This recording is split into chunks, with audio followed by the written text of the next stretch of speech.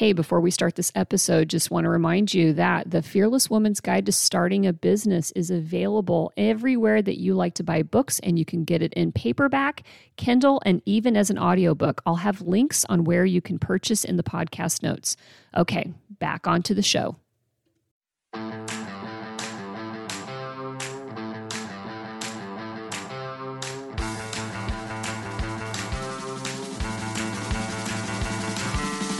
You are listening to One Broken Mom, a podcast dedicated to raising awareness about mental health, parenting, and self-improvement.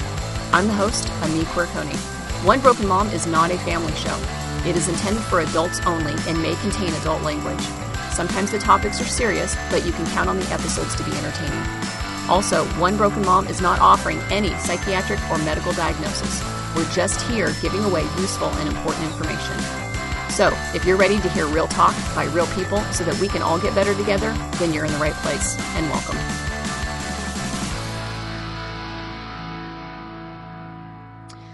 All right, everybody, welcome to this week's episode. So as we're rolling into season 2 here, we've been weaving out in and out of our childhood traumas, our adverse experiences, and we hop on one foot for a while, which is the I'm an adult and I'm an individual human, and what is my trauma story and how has that been shaping my work, my worth, my relationships, etc.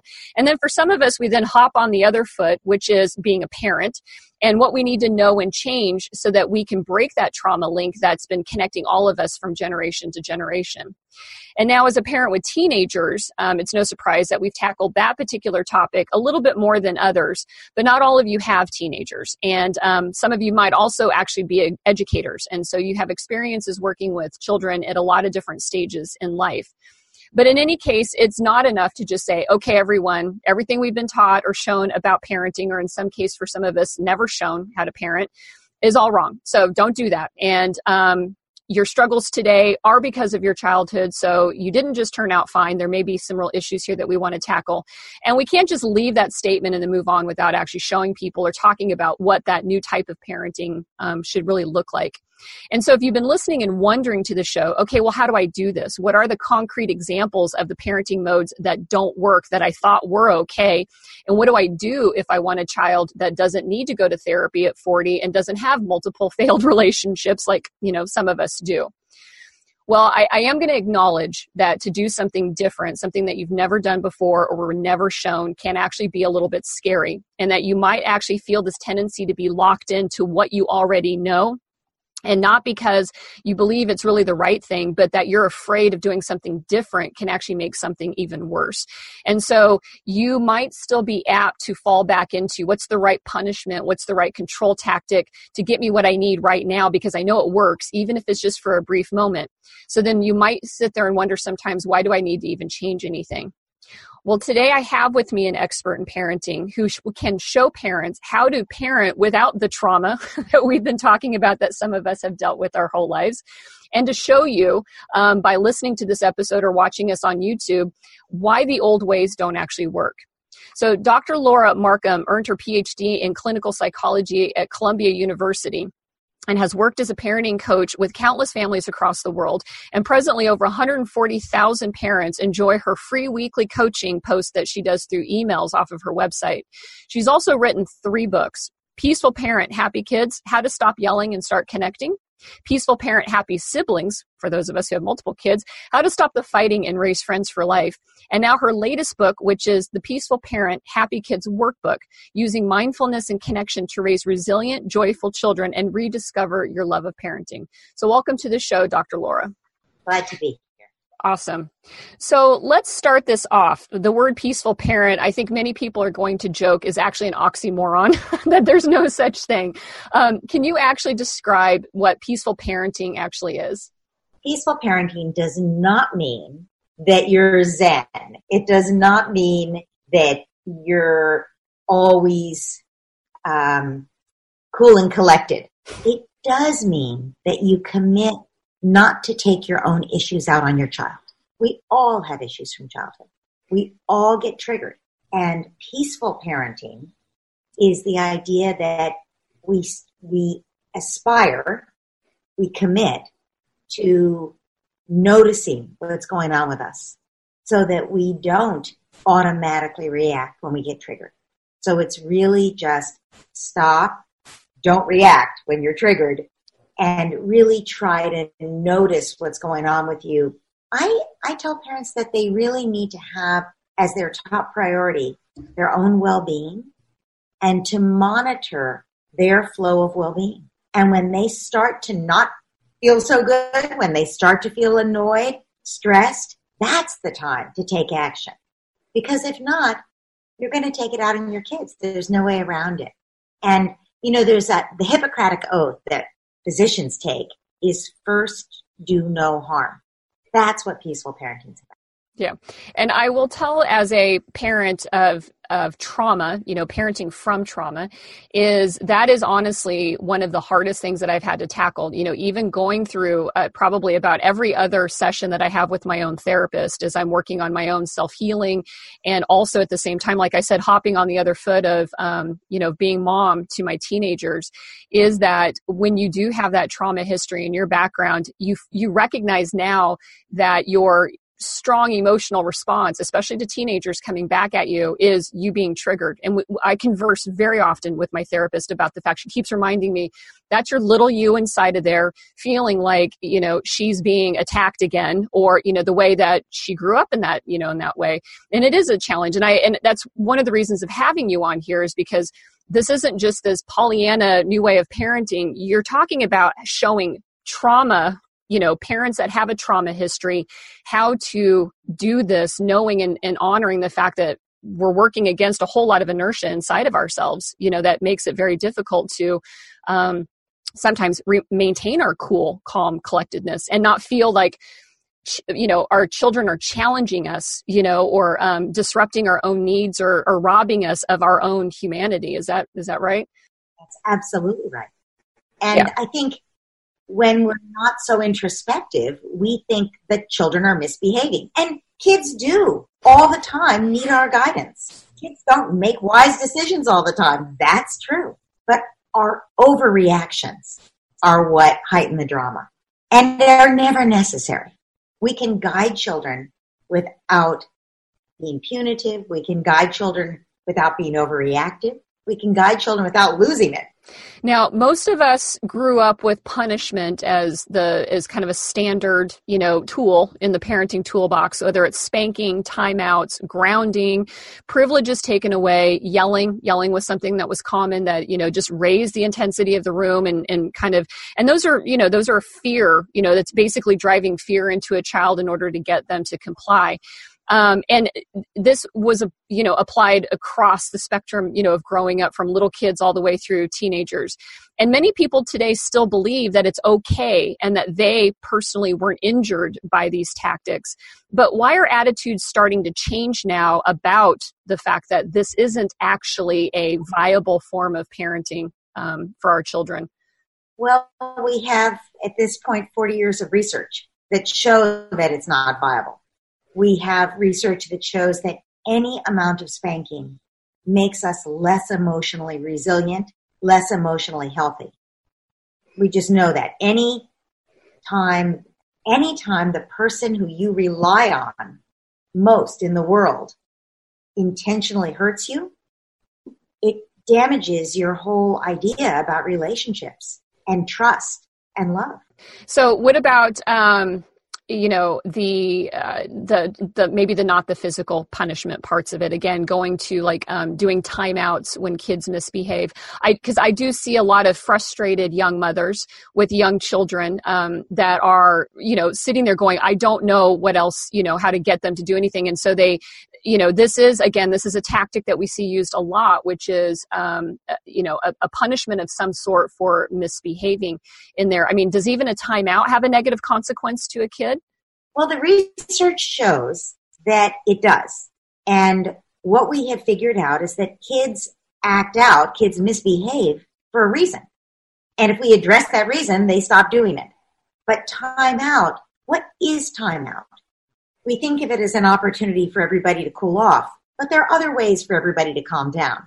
So what it really is saying to the child, this is from Gordon Neufeld, who's written a lot about this. It's saying to the child, you no longer have the right to exist in my presence. Wow. That's like saying, I could just put you out there. There was one parenting expert who wrote, and I'm sorry to say she didn't write about it as if it was a bad thing. She wrote about she couldn't get her 4-year-old to brush her teeth. So and the kid was being very defiant. She put the kid out the back door on the deck. It was nighttime. The kid was in her nightgown with bare feet. It was not winter, so it wasn't super cold out. But she puts the kid in the dark, shuts the back door, and locks it. Kid's on the deck by herself, 4-year-old. So what is that saying to the child? If you don't do what I tell you, I can put you out in the dark where you will have no protection, right? It's a threat of death. It's a threat of abandonment for sure, but young children know that abandonment means death. They rely on us, not just to feed them, but to protect them. Mm-hmm. So timeout is a threat of abandonment and ultimately death. That's what it is. And I know people say, no, it's not. She's on the naughty step right over there where she can see me, right? No problem. But why do you even have to do that, right? For a compliant kid, they wouldn't need a timeout for a kid who's more compliant. And for a strong-willed kid, you have to fight with them to get them to timeout, right? It ends up being a power struggle, a knockdown, drag out. You're dragging them over there, or you're putting them in their room and locking the door, right? That's what happens when you have a strong-willed kid. And what do you think they're doing on the naughty step or in their room? Are they thinking, wow, I really made a poor choice. I think next time I'll make a better choice. No, they're thinking it was all my brother's fault. Ever since he was born, it's been a problem. He's the problem. Mom loves him more. You wait till I get my hands on him when she's not around. And she never understands, right? Mom never understands me. No one here understands me. I hate everybody, right? And now if you have a compliant kid, they might actually, once they calm down, be remorseful. I hate it when mom yells at me that way and I have to go to timeout. I guess I'll try so hard next time to not do that, right? And often what ends up is if they're not hating the parent, it's about self-hatred. Mm-hmm. It's self-loathing. Like, I don't know why I'm making that mistake over and over again. I didn't mean to spill the milk, or let's say something serious. I didn't mean to hit to knock the baby over, but she was about to get into my things, and right? So there are all these big emotions that we're not helping the child to deal with that are driving the behavior. And when we put them in timeout, it just adds an overlay of either rage or guilt and shame. Mm-hmm. Either way, it's not a recipe for the child to become more emotionally healthy. And, kids can't manage their behavior until they can manage their emotions. So there are all kinds of ways to work with children to help them with their emotions. And timeout is not one of them. Mm-hmm. Right. Now, we can swing the pendulum in the other direction, which is, where some parents tend to go. And I can tell you from experiences, this also can be a consequence of having trauma in your own childhood, which is that you want the opposite for your kid than what you received. And so if you grew up in a house where there was a spanking, timeout, screaming and yelling, compliance, and I actually, as a child, I've shared this on another show, I became a very compliant child out of fear of abandonment. 100%. I knew that if I misbehaved, my mother had already demonstrated she would leave, and I didn't want that, while, I have a daughter who's very strong-willed. So she'd be the one that you would have to drag. And, and I love that about her. But the going in the other direction, which is to become permissive because you don't want anything, to be perceived as punishment or control or anything, and you're reacting against what you had received. That's not good either. And so let's talk about why the permissive, the other end of it, is also, bad, for children in our, in their development. Well, permissiveness is not setting limits. That's what it is. It's the child doesn't want to do whatever we're asking, or doesn't want to stop doing whatever we'd like them to stop doing. And we say, well, I guess it's not that big a deal. I don't want to fight here. Here's the cookie. Or you don't have to take a bath, or whatever it is. And let's say that choice is against our judgment, right? We're ending up saying that the kid can do things that are not that good for the child. Also, remember, self-discipline develops by having to choose the competing impulse. So here's an example. I really want this piece of cake, but I want my health more. The health is more important to me. That's a higher value to me than eating that cake right now. So I'm going to go for the thing that's a higher value, my health. And to do that, I have to give up this cake. I'm building self-discipline. Every time your child wants something and you say, we're not going to do that right now. We're not going to have cookies now. Dinner is very soon. I know you're hungry. That'll help you enjoy dinner more. If you're super hungry, you can have a glass of milk while you're waiting or whatever, right? So that's that child. If you're yelling at the child, if you're, no, you can't have a cookie, the kid's going to be defiant towards you, right? And they're not going to willingly go along with you. And the minute your back is turned, they're going to sneak the cookie. They're not actually developing self-discipline. They're doing what you want out of fear, right? And the minute they can, they're going to get their hands on a cookie, right? If your child, if you just say, all right, have the cookie. I know you're so hungry, right? If you do that, the child's not developing self-discipline because they're not being asked to. If you say that to the child what I said to begin with about have the glass of milk instead, it's almost time and I know it's hard to wait, that's called an empathic limit. You're empathizing. I know you're hungry. It's hard to wait. But you're also being very clear. Here's the boundary. Here's your limit. The child is willing to go along with you. They don't want to. They don't want to. They want the cookie. But they're willing to choose the higher value. What's the higher value? It isn't nutrition at this point. The higher value is the relationship with mom or dad. At this point, well, mom doesn't want me to have the cookie. I'm not going to sneak behind her back because mom and I trust each other. Children, even if they can't articulate it, they know they wouldn't sneak behind your back because you would be disappointed and they wouldn't want to disappoint you on that level. They try to cooperate with you. They follow your lead. After all, you're the one who they trust, who teaches them, who's always there for them, who always understands. That child is developing self-discipline. So setting limits only works if we set the limit with empathy. I know it's so hard to stop playing and clean up your toys and get ready for bed. I bet when you grow up, you'll never stop playing, will you? You'll probably play all night, every night. And the kid's like, yeah. Well, I wish I could play, but mom's going to read me a bedtime story and I want that nice warm interaction with her. So the kid is willing to go along with you, giving up what they want for something they want more, the warm relationship with the parent. And when you think about it, control, can we really control another human being? We're told we're supposed to as parents, but you can't. You can't. So what can we do? We can have influence. And if you want a relationship with your teenagers where you have some influence, the best way to do that is to start now, setting limits for sure, guiding them for sure, but doing it with empathy, understanding where they're coming from. So they're more likely to want to follow you. And also what they end up doing, they end up adopting your limits. They begin to think of themselves as somebody who is able to wait a little longer, delay that gratification a little longer before dinner, right? To eat a little more healthy. There's somebody who can do this. They can do hard things with your help, but it's also with your empathy. It's not just that you have high expectations. It's that you're offering them the understanding. Right.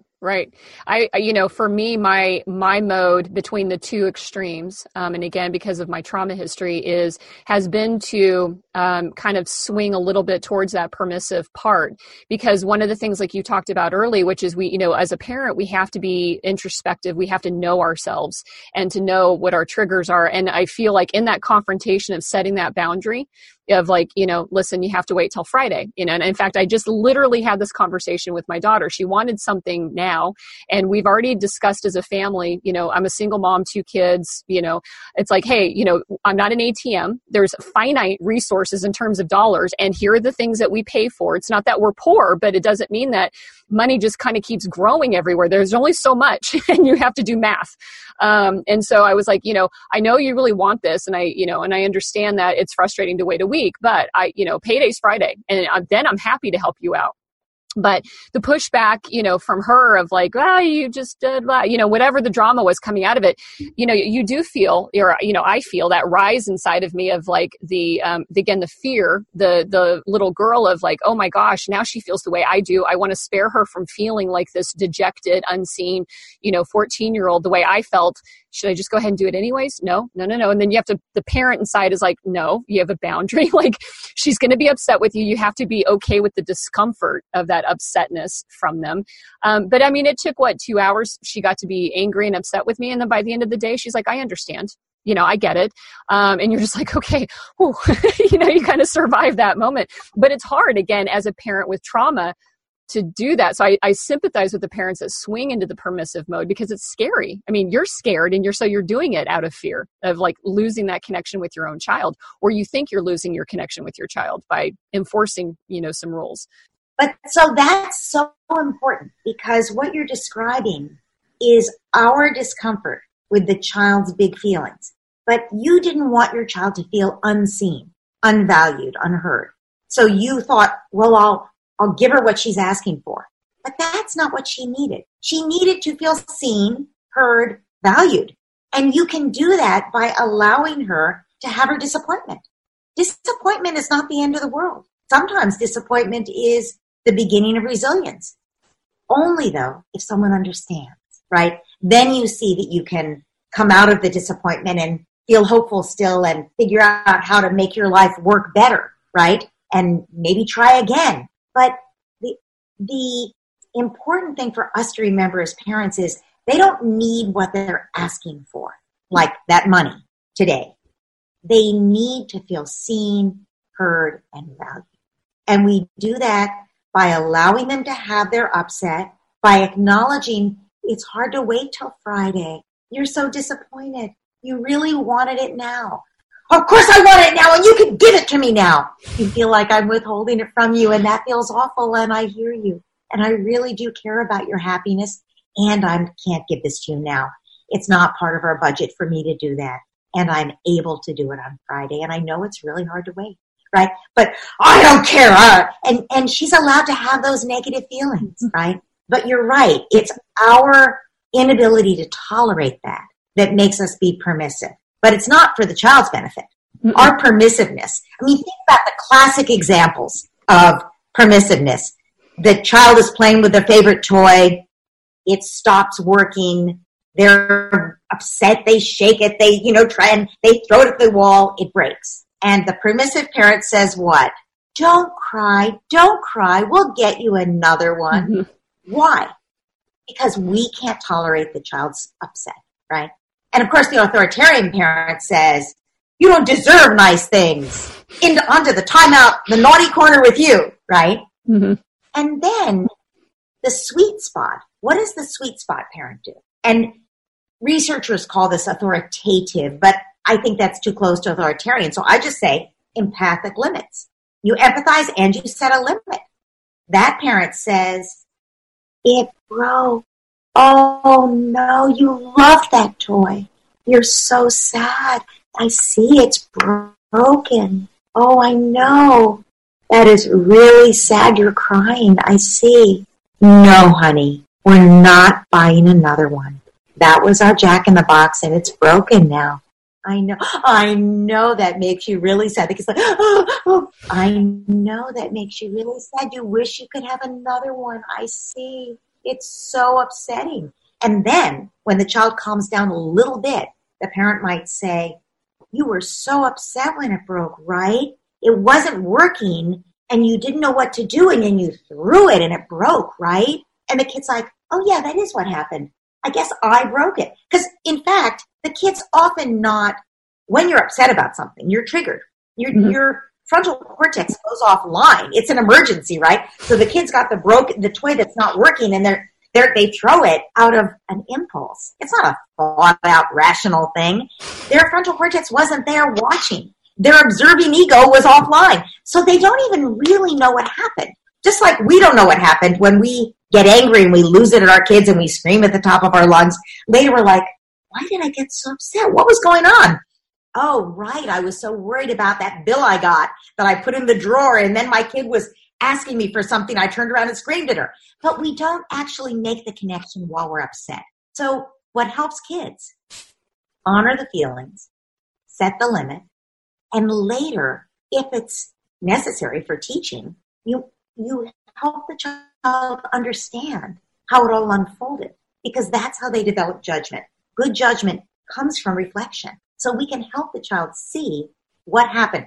No shame, no blame, no recriminations, and then you threw it, right? What would you do next time? You won't throw it, will you? No, not necessary. No punitive anything is necessary. You say, yeah, and then you threw it. You were so mad, right? And the kid's like, yeah, I guess I don't want to do that next time, right? Mm-hmm. Totally. That's the sweet spot. Yeah. That's it's not just be a little bit mean. Parents often, I don't want to be punitive and I don't want to be permissive. I'll be somewhere in the middle. But somewhere in the middle is not what we're talking about. That's being a little bit mean. There's no reason for that. Or a little bit permissive. Or veering back and forth, right? Mm-hmm. Like permissive until you get angry and then you yell. No. Punitive is you have high expectations and you don't give the child support. Permissive is you have no expectations. You give the child what they want, which isn't really support for them, but they think of it as what they want. But the sweet spot is you have those expectations. You set those limits. But you give the child all the support they need to be able to meet your expectations and hold your limits. When you are working with parents, what some of the thoughts that came to my mind is that because of this pervasive, history of parenting certain ways, which are, for the most part, punitive in nature, parents can be easily shamed out of doing that middle ground, that sweet spot, because somebody's got a judgment against them of like, you're being too kind to them. And I see this all the time, right? We talk about, the gold stars. People take no hesitation at stabbing, another parent if they think they're coddling, their own kids, and not because they are not punishing them or they are not, doing whatever those tactics are, which, kind of like that raises my hackles and stuff. But, how do you coach a parent that wants to adopt a different way of parenting their child to give them the resilience against, maybe their own family, that is having an issue with it, or even friends and social media around them that is like, no wonder your kid's a spoiled little brat, or, whatever they want to, whatever comments that they want to make to it. I mean, what's your advice for a parent to be able to kind of shut that out? Because again, when you are a trauma, informed parent coming with a trauma story, everybody chirping in your ears really does make a difference, and it does erode your own confidence as a parent. Well, there are different ways to talk to different parents about this, obviously, but the research is very clear, supporting the kind of parenting I've outlined. That's one thing. Another thing is that we say, oh, well, we all got spanked and we all turned out fine, right? But actually look at the rate of medication of adults in our society.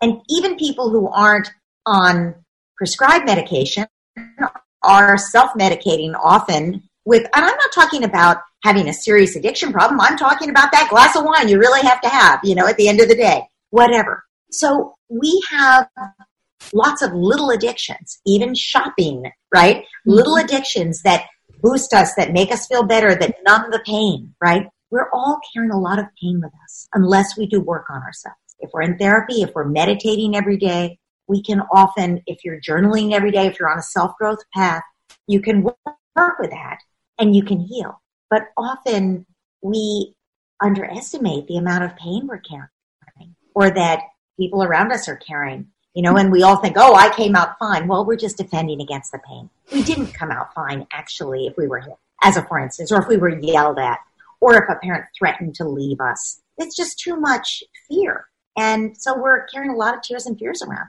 And I don't think any of us want to do that to our children. So that's one thing that I would say to a parent.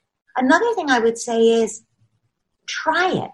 Try an experiment where you prioritize connection, where instead of trying to threaten your child into compliance or even bribe your child into compliance, instead of misusing your power that way, set your limits as necessary, but try it with empathy.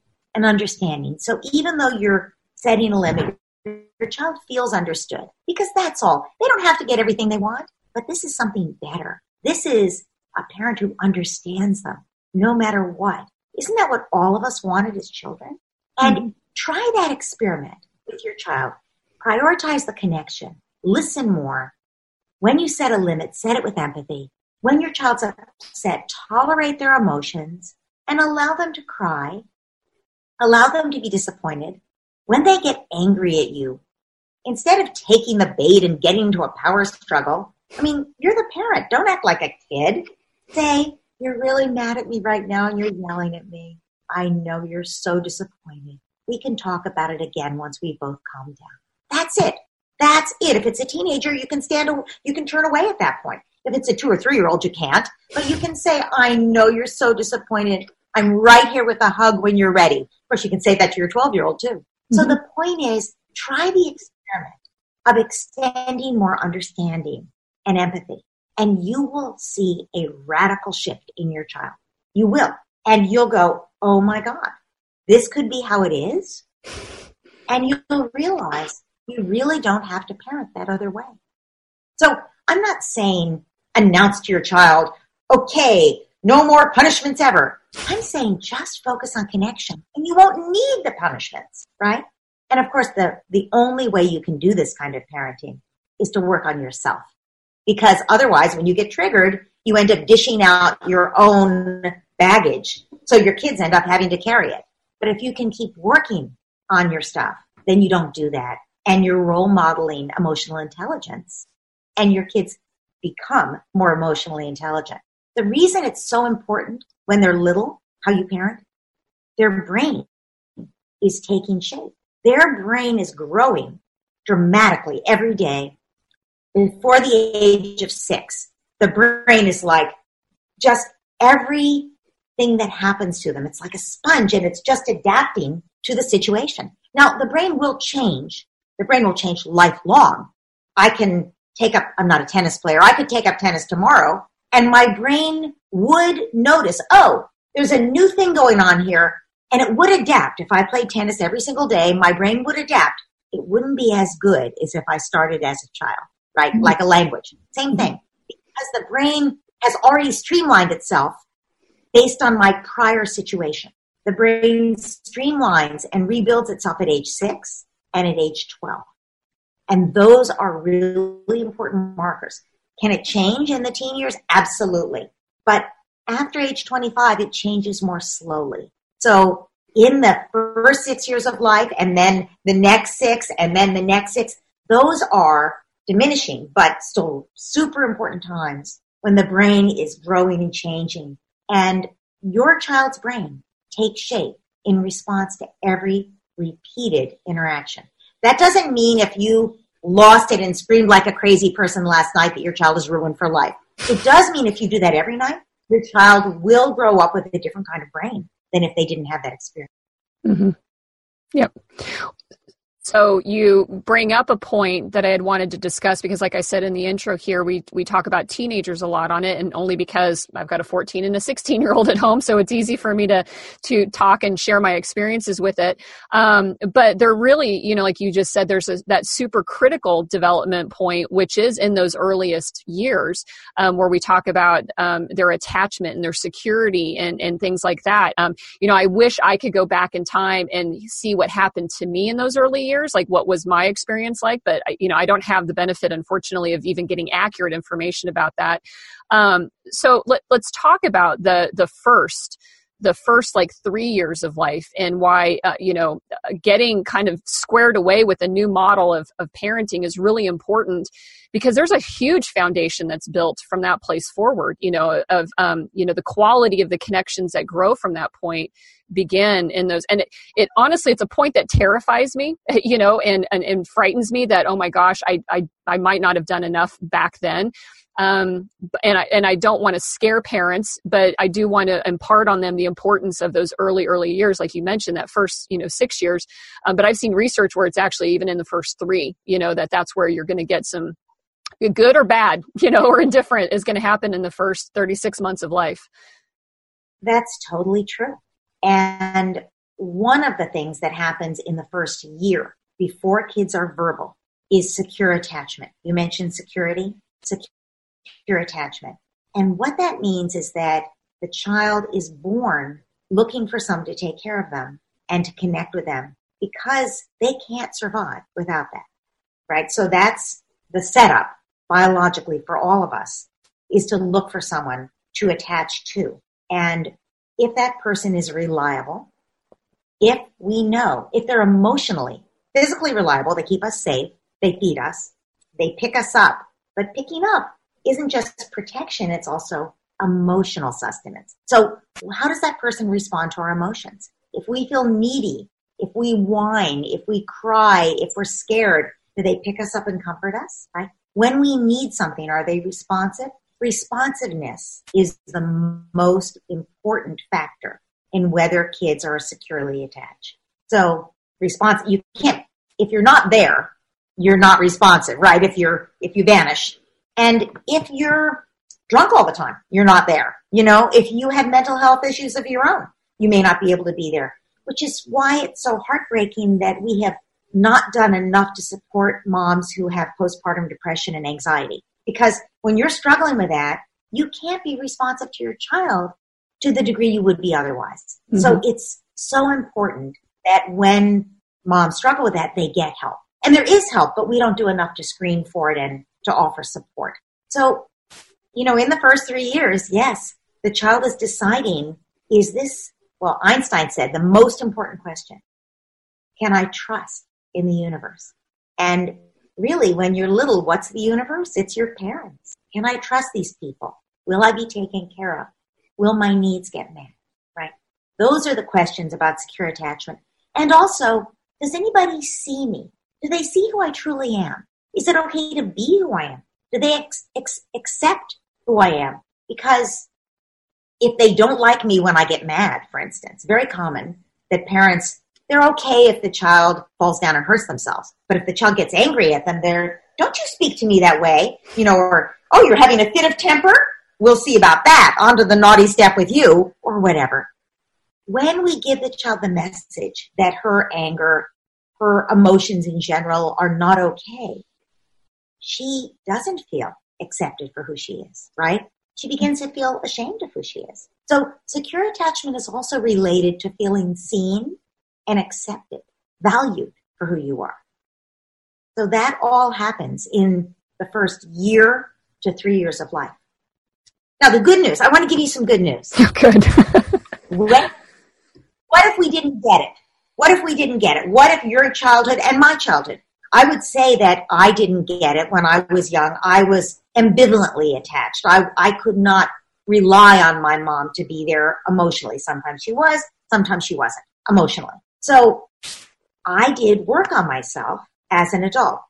And I think my kids are completely securely attached by any of the measures and I read all the measures, and I used to train people to give the measures. So I know the measures well. So why is that? Because if you don't work on yourself, your kids have the same attachment classification that you do. Because you have your own issues, right, that you haven't worked out. So I could interview someone when they were pregnant in their second trimester before the baby comes, and I can predict with a very high degree of certainty how securely attached their child will be based on their own way of talking about their childhood experiences. But it's not based on what happened to them. It's based on the way they talk about it, the way they understand it, how they've come to terms with it. And that's what matters. We can all earn a secure attachment by doing the work, right? And if we can do that work on ourselves, we can give our children a healthier beginning than we had. Mm-hmm. To me, I think that's one of the most important things about, our kids' future is that acknowledgement right there, because everything really honestly from that point forward, your career, your professional, your romantic partners, everything comes from that understanding and that healthiness right there, which is, when I sit back, I probably, I can't tell you exactly what happened to me, but I can tell you the type of mother that I had growing up. and an emotional disconnect throughout my whole life. So if I had to imagine what it had been like for me, being held, probably was held, but certainly was not ever seen. And I see that in myself through the work, my self-work that I have done, and what that has meant to me, and where that's guided me in life. I can correct all that in myself, which I'm, actively doing, but it still has those tingles in there, because it's parts of those things are, genuinely hardwired. And it's the one thing that, like I said, this is a scary topic, or it's a scary, frightening thing for me, of thinking like, oh my gosh, it happened, it's set, like it's baked in. And now I want to help unbake what I can with my own kids and with myself, and be able to do that, give them to understand and witness what security looks like more so, and not living anxiously, and insecure, which is, the story of my life.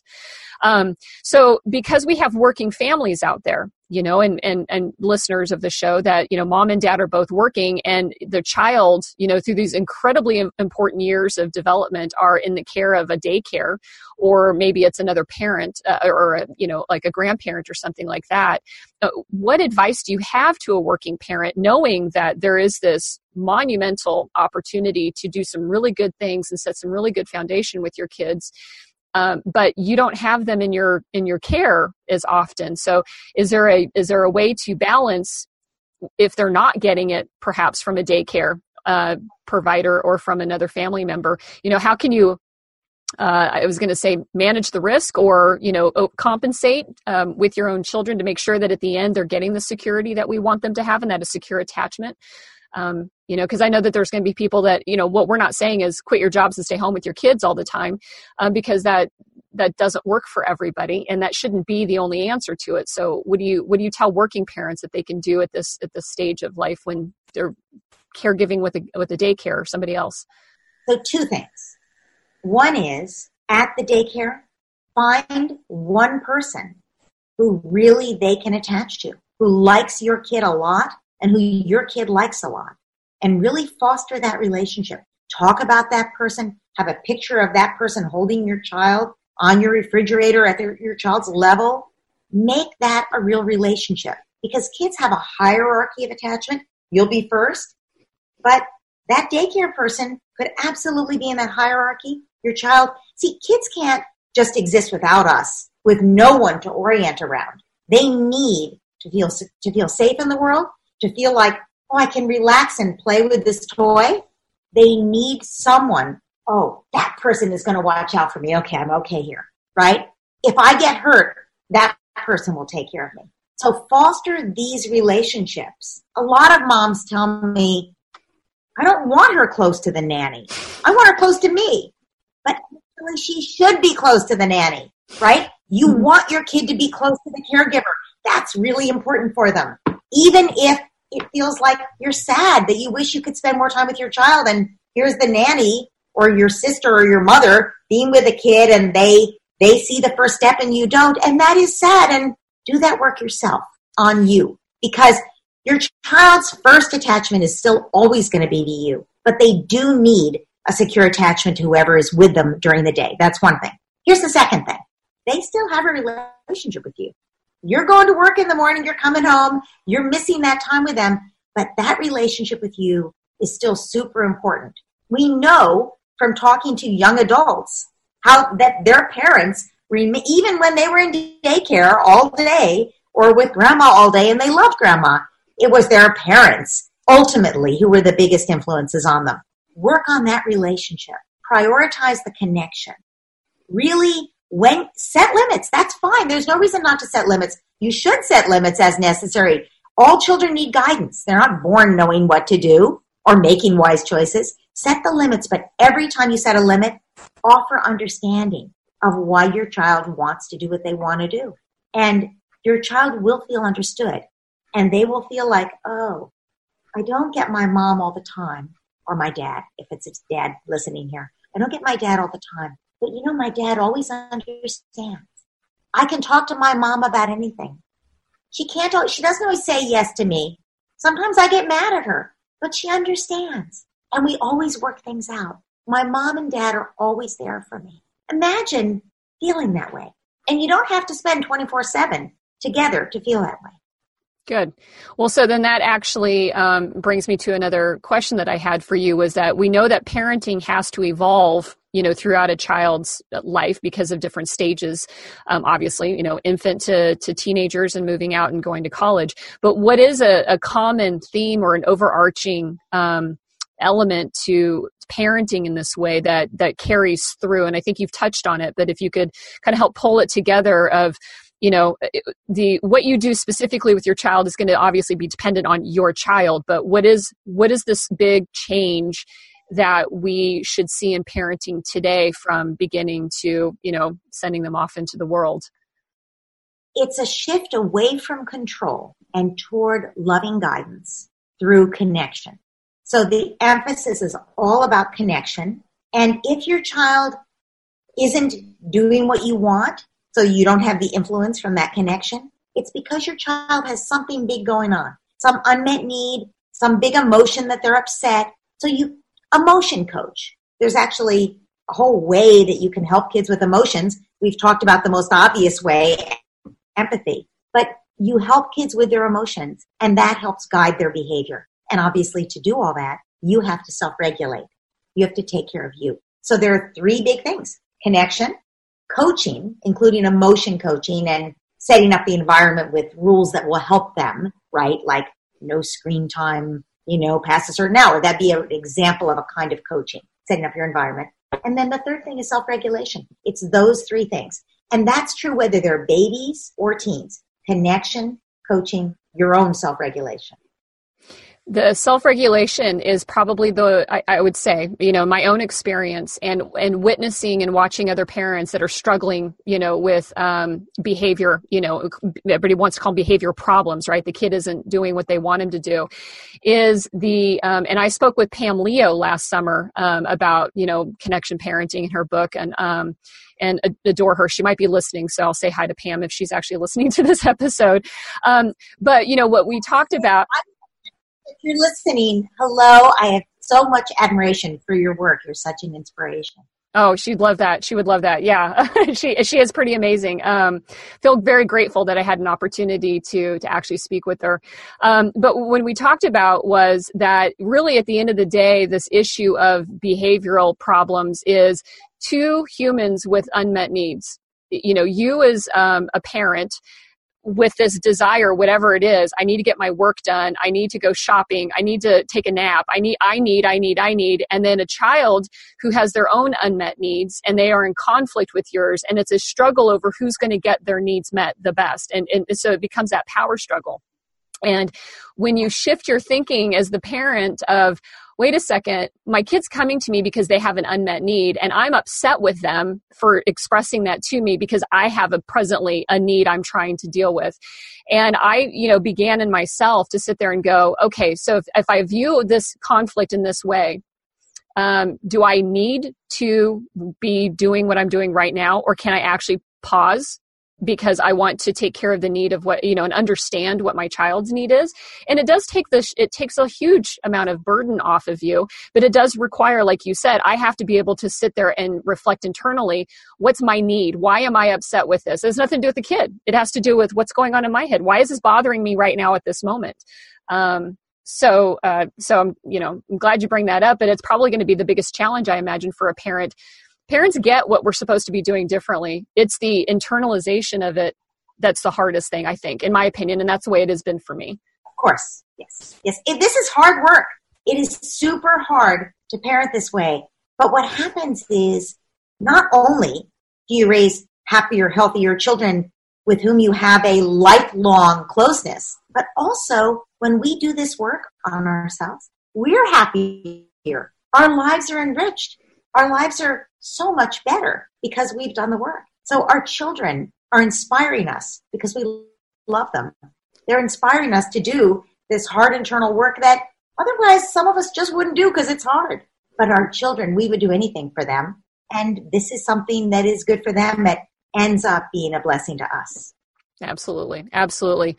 So I would like now for you to describe and talk about AHA Parenting and ahaparenting.com and the resources that you actually offer for any of the parents that are listening to this and they want to start understanding, because you have a wonderful website, and I'll have the link in my podcast notes. So we don't have to worry about, you guys will be able to get to it once we're done here. But Dr. Laura, can you talk about what you offer on that website for parents?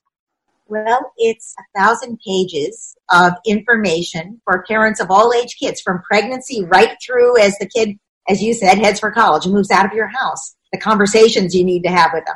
So it's just a public service, free information.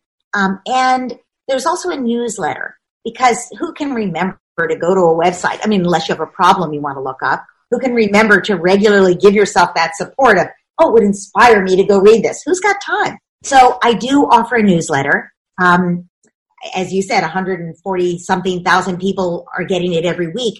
About half of those people also sign up to get 2 blog posts a week. And they're just blog posts that I put on my site, but that I send in the email.